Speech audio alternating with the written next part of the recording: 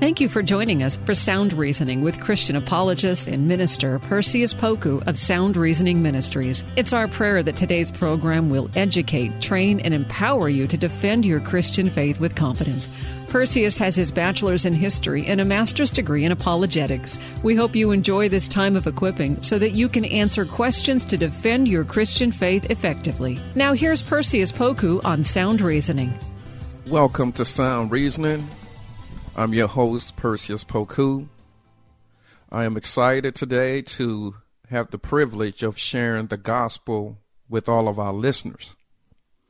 And we wanted to continue our discussion from the Apostle John in his epistle, 1 John. As we indicated before, this letter, 1 John, was sent to Christians that they may be cognizant of the subtle, erroneous doctrines that were permeating the society. Likewise, we in the 21st century, we also must be sensitive and aware of doctrines that are inconsistent with those espoused by the Bible. John, during this time, when the letter was written, was sharing with the recipients of the letter concerning the rise of Gnosticism. And as we said before, Gnostics, or those that were part of the Gnostic movement, taught that the physical or material world was evil. So, for example, anything that's material in their teachings was evil. The body was evil. The tree is evil. Anything you could touch was evil. Anything in the material world was evil. So as a result, when it came to their theology, they taught a minimalistic view of the body, meaning that they devalued the body. And to them, their soul was entrapped in their body. So as a result, they preached against the body. And when it came to Christ, they didn't view Christ as coming in a physical form. They taught that Christ only appeared to have a physical body. And so many of the Gnostic teaching was inconsistent with the teachings from the Bible itself. So John is writing to his followers, to the believers in Christ, concerning this heretical movement. And we must learn from John in terms of standing boldly for Christian principles and sharing in love the truth of the Bible. When we last talked, we left off on verse 6, chapter 1, where John writes, if we say that we have fellowship with him and yet walk in darkness, we lie and do not the truth. So John is basically saying it's not enough for us to say that we are Christians. It's not enough to say that we know the truth. But the other side of it is, if we are conduits, if we are reflections of the truth, then our lifestyle has to be consistent with what we verbalize. So if we say we know Jesus, we have to exhibit Christ-like tendencies. So John, I love the way John writes. It's so simplistic that anybody can understand. If I say I know you and I have been around you and we've been around each other for a while, then there are some tendencies I pick up from you. Likewise, if we say we know God, but yet we don't have God-like tendencies, we're not going through the sanctification process, John says that we lie. So if we have fellowship with him, if we spend time with God through prayer, if we spend time with God through reading of the Bible, if we spend time with God through studying of the scriptures, and yet We walk as though we've never had a prayer session, and we walk as though we've never been through, listened to a sermon, and we walk as though we've never read the Bible. John says in verse 6, we lie and do not the truth. So it's important as believers that we all take this journey seriously, that we all do our part to get to know Christ intimately. It's not enough for your pastor or elder or minister to know the truth. It's not enough for us to sit at the feet of those who teach us the wisdom that comes from the Bible. We have to do our part, and our part is to take up our cross and to walk and to make sure that the things we're learning from Bible study, the things we're learning from worship service is carried out. So if I'm struggling, this verse reminds us that it's not enough just to give in to our struggles. It's not enough just to give in to our temptations. We have to do something about it, because to not work on the issues that we have is to keep us separated from the closeness that we can have with our God. So John says, don't fool yourself. There are those who attend church every day, but their co-workers don't know that they're Christians because of the way they carry themselves. There are those who say they love the Lord, but you will never see it in their conduct, whether in real life or on social media.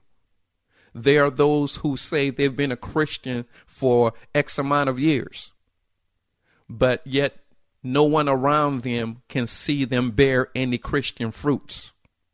So it's important that each one of us, that we search ourselves, and especially as Paul reminds us during communion time, that we think about what the resurrection means, that Jesus died for all of our issues. So if you have a problem with not spending your money wisely, Christ died for that. He has an answer to help us to not be tempted by the issues inside of us that causes us to not spend our money wisely. If you have a problem with lust, Christ died for that we may be overcomers over our lust issues. You have a problem with unforgiveness. Christ died for that we may not be held hostage by our unforgiving spirit. So if we say that we have fellowship with him and walk in darkness, we lie and do not the truth. But if we walk in the light, verse 7, as he is in the light, we have fellowship with one another, and the blood of Jesus Christ, his son, cleanseth us from all sins. So verse 7 is really a spin of verse 6. For verse 6 says, if we say that we have fellowship with him and walk in darkness, we lie. But verse 7, if we walk in the light as he is in the light, we have fellowship with one another. So if you say you have fellowship and walk in darkness, you are a liar. But if we walk in the light as he is in the light, we have fellowship with one and another. And the blood of Jesus Christ, his son, cleanseth us from all sin. So God has a standard. And each one of us as believers, we all have our own blind spots. And I often share with people that before I was married, in my singleness, I didn't realize how many blind spots that I had. But once I became married, my wife was able to point out some things that I didn't see in myself that I needed to work on. And so each one of us, as a Christian, we have blind spots. And whatever your blind spot is, things that you can't see about yourself, God, through Christ, has made it possible that we can overcome our blind spots. Then there are things that we know for certain.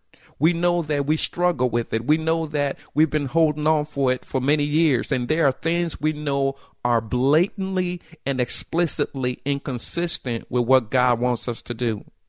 And John reminds us that through the blood of Jesus Christ, we have the power, we have access to the power to overcome these things. So if we desire to have a harmonious relationship with our Savior, and if we want God to be able to do some extraordinary things through us and to bless our ministry and to bless our homes and to bless our path, then we have to do our part. We must first, through fellowship, not walk in darkness. And walking in darkness is as simple as professing to know Christ, according to John, professing to know Christ, but yet living habitually in the opposite directions of what the tenets of the Bible are saying. So those things that you read in the scriptures that we are violating, that is walking in darkness. It's a habit. It's your normal tendency. And I'm not talking about a Christian who stumbles or fall momentarily.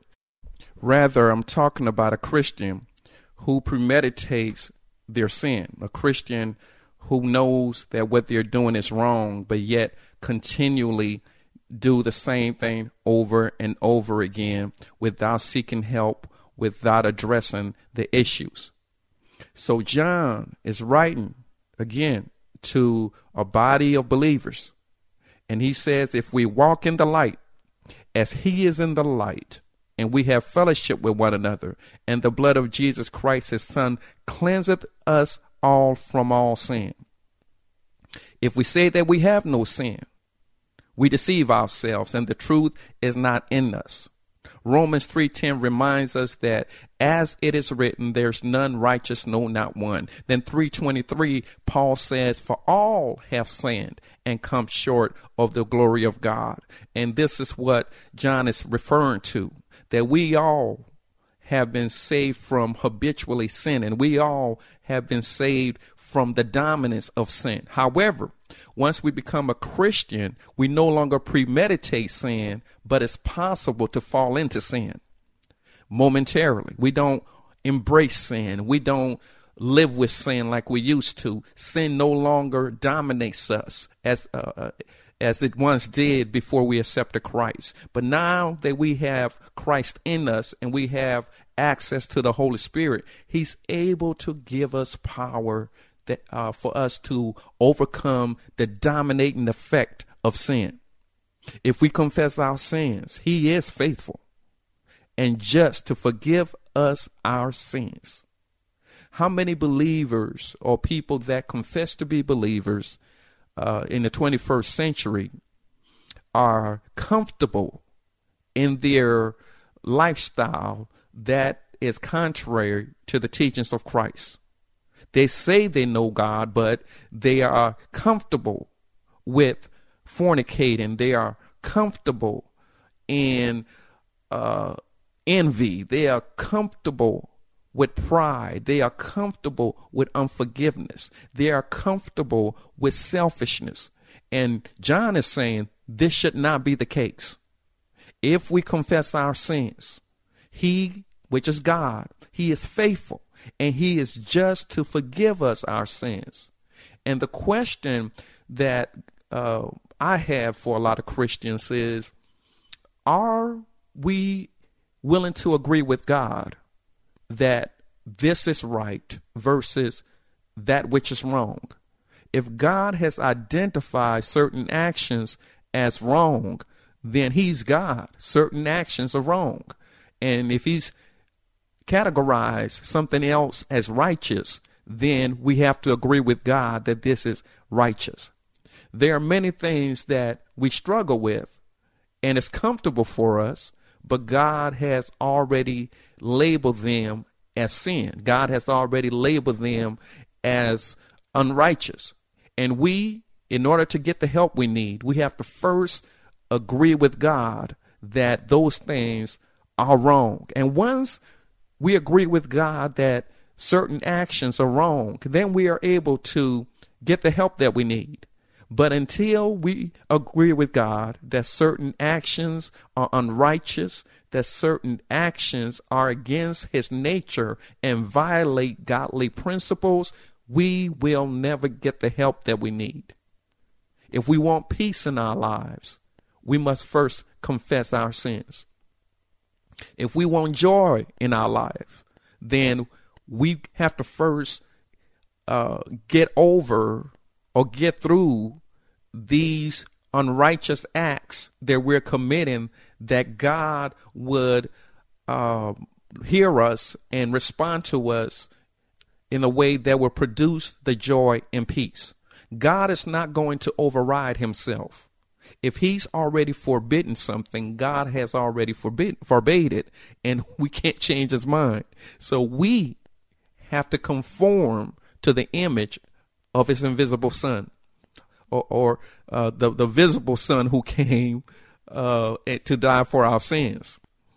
And again, if we say we have no sin, we deceive ourselves, and the truth is not in us. Verse 9, if we confess our sins, he is faithful and just to forgive us our sins and to cleanse us from all unrighteousness. There's nothing too big that God can't deliver us from. There's nothing too sensitive that would shock God. God knew what we were thinking before we thought it. God knew what we were going to do before we did it. God knows what is going to happen before it's even done. So he invites us to come and talk to him. And I often share with people that prayer is not for God. Prayer is for us. Prayer is to help us understand the will of God. Prayer is for us to gain more power from letting go of the sin that riddle us. Prayer is for God to give us clarity about what we're doing now and what's going to happen in the future. Prayer is designed to clear the air so that we don't feel as though we're doing anything so secretive that God doesn't know about. So this is why you ought to pray. Jesus says man ought to always pray. 1 Thessalonians 5:17 reminds us that we ought to pray constantly, pray without stopping. And we pray because we don't want to be thrown off track by our own humanistic desires or by the wiles of the devil himself. It's easy to get off track if you haven't been talking to God. So prayer is for you and I. It's not for God. It's for us. It's for us to receive the help that we need from heaven. So if we say that we have not sinned, we make him a liar, and his word is not in us. So John is saying the reality is, as Christians, we are not dominated by sin. If you are a Christian, you should not be dominated by sin. If you find yourself still doing the same things over and over again, you shouldn't be comfortable with that. You should get some help so that you will not be held hostage by the schemes of the devil himself. The devil wants you to be in a constant state of peril where you are living in a way that's inconsistent with God's standards. He desires that. But God doesn't. God loves you so much that he sent his son, Jesus the Christ, that you can overcome your can't help it. That's what I call it. A lot of people say, well, I can't help it because I've always done it this way. Well, that's what Jesus died for. Jesus died for your can't help it. I can't help but to curse people out. I can't help but to retaliate physically when people make me upset. I can't help but to be dishonest. No, Christ died for that. He died for your can't help it. Whatever your issues are, whatever your urges are, whatever your natural instincts are that are contrary to the will of God, Jesus nailed it on a cross. And he invites you. If you're listening to me on the radio right now, God is inviting you into a loving and intimate relationship by the way of his son, Jesus the Christ. There's nothing that you've done that's so egregious that he can't save you from. And he gives us examples all through the scriptures. Moses killed a man, but God still called him. The Apostle Paul was a person that persecuted God's own people, but God still called him.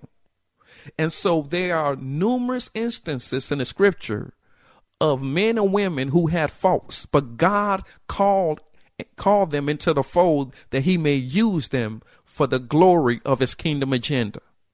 Remember, Rahab is one of the female progenitors whereby the Messiah came through the same lineage. So even Rahab is linked to Jesus Christ, and she was a prostitute.